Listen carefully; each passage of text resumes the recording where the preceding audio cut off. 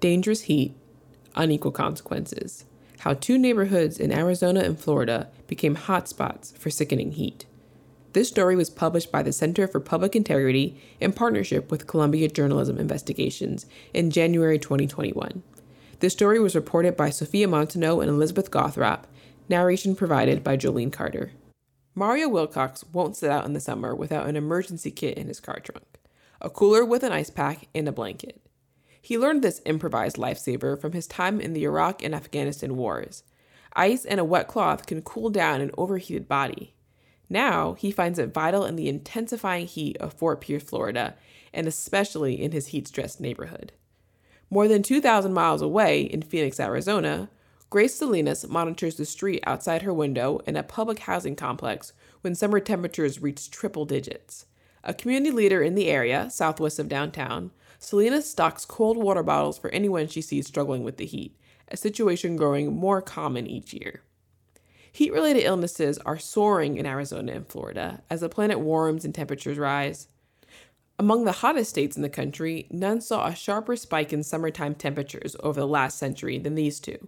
Already, Arizona is considered the hottest state in the U.S. and Phoenix the hottest city, with more than 140 days over 100 degrees Fahrenheit last year alone.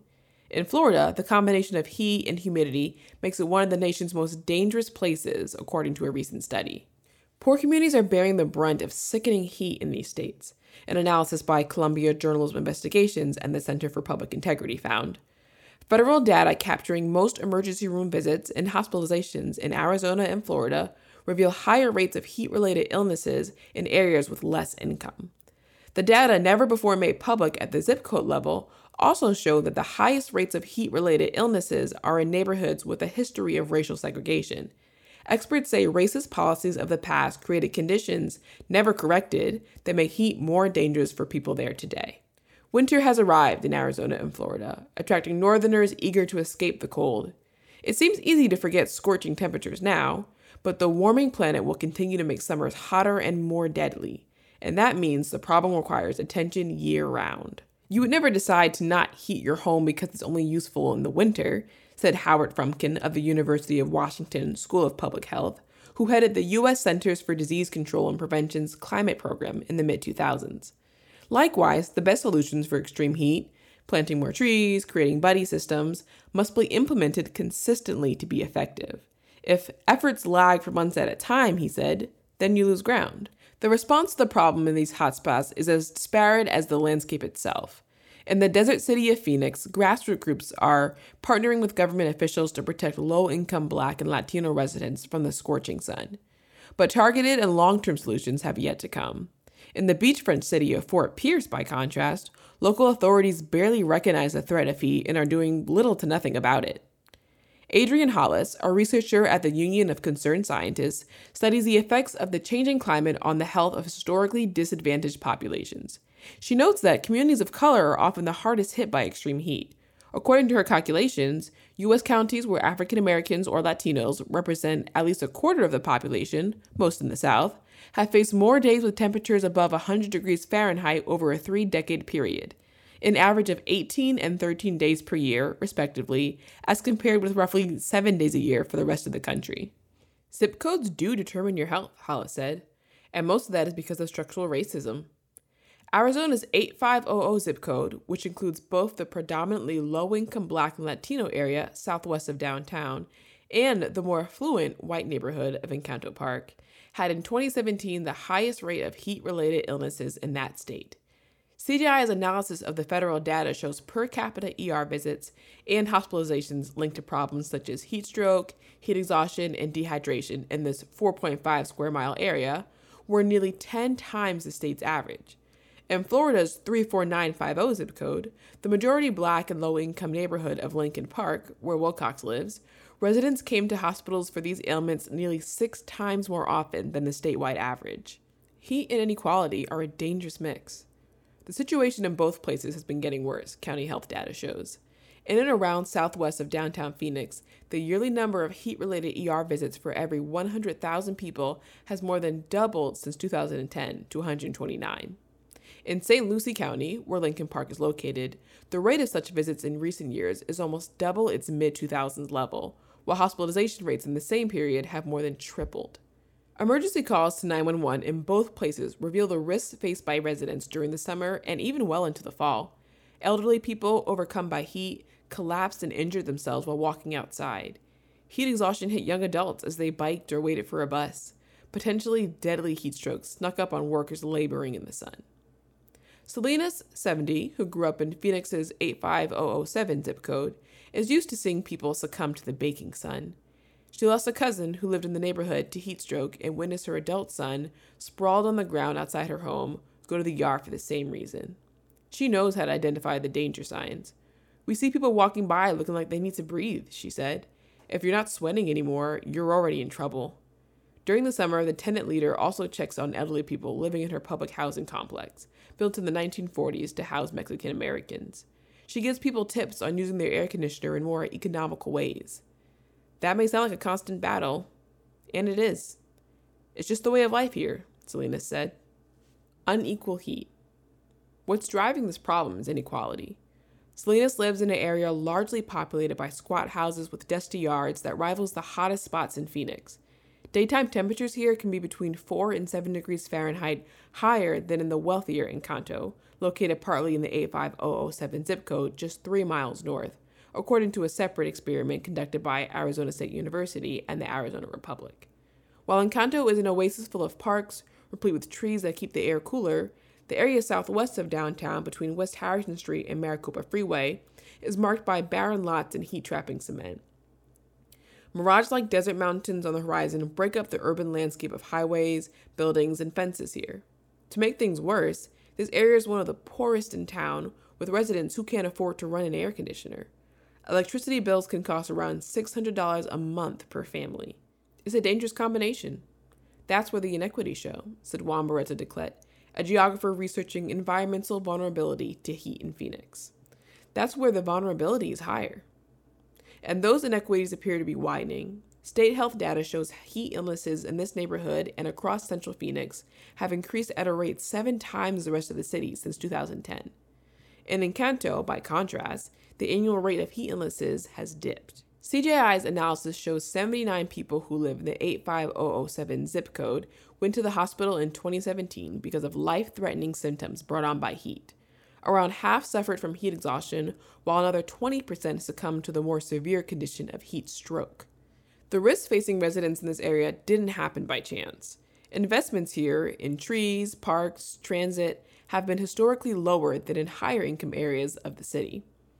The history dates back at least as far as government-imposed redlining of the 1930s. The Federal Homeowners Loan Corp mapped neighborhoods and cities across the country and graded them according to perceived risk of lending there, with race as the key factor. Areas with people of color and immigrants were marked in red and judged high risk for mortgage lenders, starving neighborhoods of investment. The government's red pen came from the south and west sides of Phoenix, among the city's oldest regions and historically inhabited by blacks, Mexican immigrants, and Native Americans. Local decisions reinforced residential segregation. Zoning regulations forbade industrial land use in white neighborhoods, funneling that development and its pollution to places where people of color lived. Race-restrictive covenants prevented anyone who wasn't white from buying houses in affluent suburbs. These policies resulted in relegating minorities and low-income populations to the hottest areas of the city, Barreta Declet said.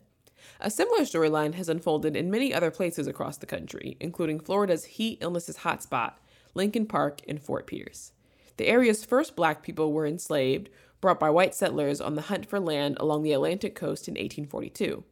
More African Americans moved to the region after the Civil War to work on pineapple farms and then railroads. The Jim Crow era hardened this segregation. Lincoln Park residents couldn't go to the same school or beach as white people. Celebrated writer Zora Neale Hurston, who spent her last years in the neighborhood, was buried in an all-black cemetery, her grave unmarked for a dozen years. The now shuttered African-American-owned theater, one of just 4 in the country, stands on the main thoroughfare here, Avenue D. US 1 was the literal dividing line, the colored town on one side and the other, the white city. Today, most of the city's black residents still live in Lincoln Park, which remains Fort Pierce's most segregated community, a 2016 city housing report states. The neighborhood is a 91% African American, and a little more than half the residents live below the federal poverty line. In a county where the typical household makes about $43,000, the median income here is just $15,797. One aid agency fields 300 or so monthly requests from local residents seeking help to pay their electricity bills. Wilcox sees a stark difference between his neighborhoods and the rest of the city when driving in the area. Heading south on the Indian River Drive toward the Fort Pierce immortalized in paintings of exuberant sunrises and palm-lined beaches, he takes in solar panels, fountains, expensive houses.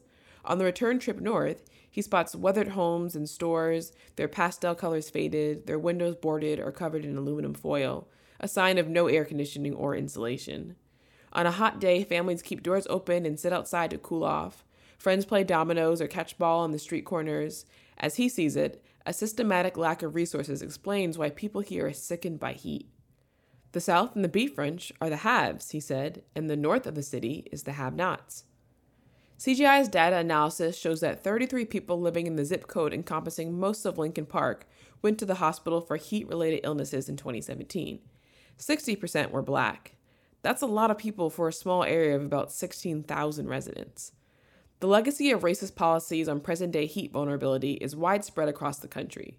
A study conducted by researchers at the Science Museum of Virginia, Virginia Commonwealth University, and Portland State University looked at more than 108 cities to conclude that the hottest neighborhoods are those located in formerly redlined areas. Unpublished data from this research, calculated exclusively for CJI, shows that in Phoenix, for example, the current difference in temperature between redlined areas and other neighborhoods is more than 8 degrees Fahrenheit during the summer. In the city's 85007 zip code, home to several shelters, people identified as homeless account for some of the patients sickened by heat. But even when this population is excluded from the data, the zip code remains the state's hardest hit. And Black people are disproportionately represented among the heat illness patients. CGI analysis shows they're 3 times more likely to go to the ER for that reason. CGI analyzed statewide data in Arizona and Florida to see whether the zip codes with the highest heat illness rates were also the hottest, but the results were inconclusive. Heat maps show Fort Pierce's Lincoln Park and neighborhoods southwest of downtown Phoenix have elevated temperatures, but other similarly hot areas have experienced fewer heat illnesses. That suggests temperature isn't the only reason so many people are sickened by heat in these neighborhoods. Underlying health conditions that exacerbate heat illness may play a role. In both ZIPs, CGI's analysis of hospital data found high numbers of patients diagnosed with conditions known to heighten risk for heat stress: diabetes, hypertension, heart disease. In Lincoln Park, nearly half of the 2017 heat illness patients were also diagnosed with diabetes or hypertension. This too can be a consequence of decades of decisions that sapped neighborhood resources. One 2017 community assessment found the diabetes rate is 3 times higher in Lincoln Park than in the rest of the country, a spike that its health department has worked to reduce. Most health experts recognize the link between poverty, chronic conditions, and heat, but it doesn't seem to be on county health officials' radar. Clint Sperber, who heads the St. Lucie County Department of Health, declined to be interviewed for this article. In an email, he acknowledged that the agency wasn't aware of the heat issue until a CGI reporter reached out. The agency had no answer about why it had not already made use of the data on heat illness that the Florida Department of Health collects so its county counterparts can develop public health interventions. The Department of Health in St. Lucie and our community partners have been informed, and as a community, we will collaborate to address this issue, Sperber wrote in a November 12th email. The agency has taken the problem to the Fort Pierce city manager, he said. A spokesperson for that official, Nick Mims, said in an email that the city is looking forward to collect as much data and information as possible in order to combat the heat illness and create a program that provides safety and protects the well-being of its citizens. Mims declined an interview request. Gerald Newberry, 59, was born and raised in Lincoln Park and has always worked outdoors, starting as a teenager when he picked fruit with his father. He lost count of how many times he saw coworkers getting sick in the fields because of the baking sun. On the job, farm workers with limited access to health care relied on a homemade treatment to beat the heat: a teaspoon of apple cider vinegar mixed with water. Now a landscaper, Newberry still carries vinegar and a water bottle with him. Often he gets dizzy and feels ill under the sun. It feels like you did bump your head. It feels sore, and you know that you didn't bump it, he said. And then another thing is the headaches, heavy headaches. He has never fainted, but fears that one day he will.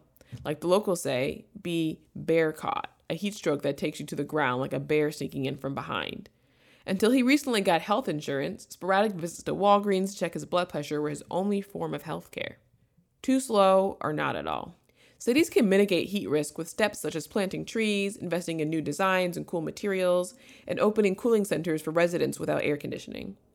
None of this has happened in Fort Pierce, the health department said.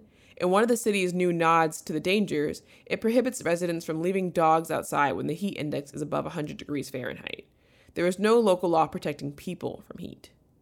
A 2016 report from the County Emergency Management Division at the Department of Public Safety warned that the probability of heat indexes within the range of causing health problems is moderate to high during the summer months. But according to the division, the county has never declared a heat emergency and, unlike hurricanes and floods, the issue is not among its priorities. County health officials also confirmed that they don't have any programs or policies for extreme heat. In a 2015 report, the Florida Health Department classified Fort Pierce County, St. Lucie, at a medium to high risk for heat hazards under different climate change scenarios. But the state's action to prevent heat illnesses are scant. Its Beat the Heat campaign is a 26-second video with tips for residents about how to stay safe. State health officials have long overlooked climate-related health hazards. In 2016, the department shunted its federally funded climate and health program to Florida State University, where it has no policy-making power. The program serves 3 of the state's 67 counties. St. Lucie isn't one of them. Former Fort Pierce City Commissioner Reginald Sessions, a native of Lincoln Park who represented the area until December, said he'd like to see more effort by health officials to help Black and poor communities. We need to put a lot more emphasis on targeting them to improve their health, he said. I assure you that if we do that, we will have less African Americans suffering from heat strokes. In Phoenix, where local officials are keenly aware of heat's dangers, efforts to protect residents are further along, but plans to address the long underinvestment in neighborhoods southwest of downtown have yet to bear fruit. Efforts to save lives with heat risk awareness campaigns date back to the summer of 2009, after 8 local residents died of heat stroke. Eva Olivas, with the Grassroots Phoenix Revitalization Corps, reached out to the city parks and aquatics departments. They organized information sessions at public pools and posted on social media. Sometimes people who live here get so used to the heat that they forget how dangerous it can be, she said. The idea was to remind them that the summers today are not like summers before. Mark Hartman, who heads the city's sustainability office, said Phoenix is trying to be the first municipality to respond to extreme heat like other places prepare for storms. In 2018, he and other city officials launched a Heat Ready program that pulled together actions they had already adopted and planned to extend, including emergency relief such as cooling centers and long-term initiatives, like planting trees and using cooling pavement that doesn't absorb as much heat. His office is testing this pavement in different districts across the city, including one location outside the 85007 zip code in the area southwest of downtown. Phoenix has set a goal to cover 25% of its land area with trees by 2030. That would double the tree canopy and require planting 10,000 trees per year on average. But the city is off track. When Phoenix planted a record number of trees in 2019, it still amounted to less than half the annual requirement. A CGI analysis of satellite data reveals a stark disparity in green space in zip code 85007. 42% of the wealthier Encanto neighborhood has leafy vegetation, including 2 golf courses. By contrast, just 7% of the area southwest of downtown Phoenix is green. Residents have pushed city officials for years to plant more trees in vulnerable areas, and a city subcommittee recommended the appointment of a tree administrator. City officials have yet to implement that recommendation. Hartman said the city is trying to map the areas most in danger from heat to target tree distribution and related actions. We originally thought we needed to create shades throughout our whole city and trees everywhere, but actually we just need them in certain places, like in vulnerable communities, he said. In the last 3 years, his cabinet has worked with researchers like David Hondola, a sustainability scientist at ASU and a member of the state's climate and health team, to develop a more complete vulnerability index. It aims to take into account not only where the most heat-vulnerable people live, but also where they are most exposed. The traditional approach to vulnerability don't really reflect how people move around the city, said Hondola, whose own research has identified zip code 85007 among the city's top 10 neighborhoods most vulnerable to heat. Advocates, scientists, and county health officials have met multiple times with the residents of Edison Eastlake, a neighborhood just east of downtown Phoenix, to hear about problems contributing to heat risk. Among those, they named too few street trees and unshaded bus stops. This shouldn't come as news to city officials.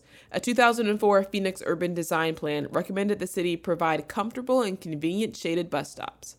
But from her office window today, 16 years later, Olivas sees a bus stop that's merely a sign in the sun.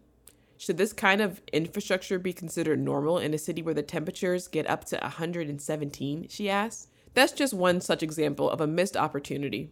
In 2014, the city launched a streets plan that included guidelines for developers on shade and tree coverage.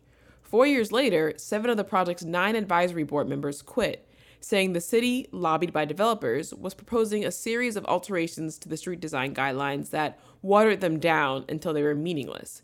The project stalled.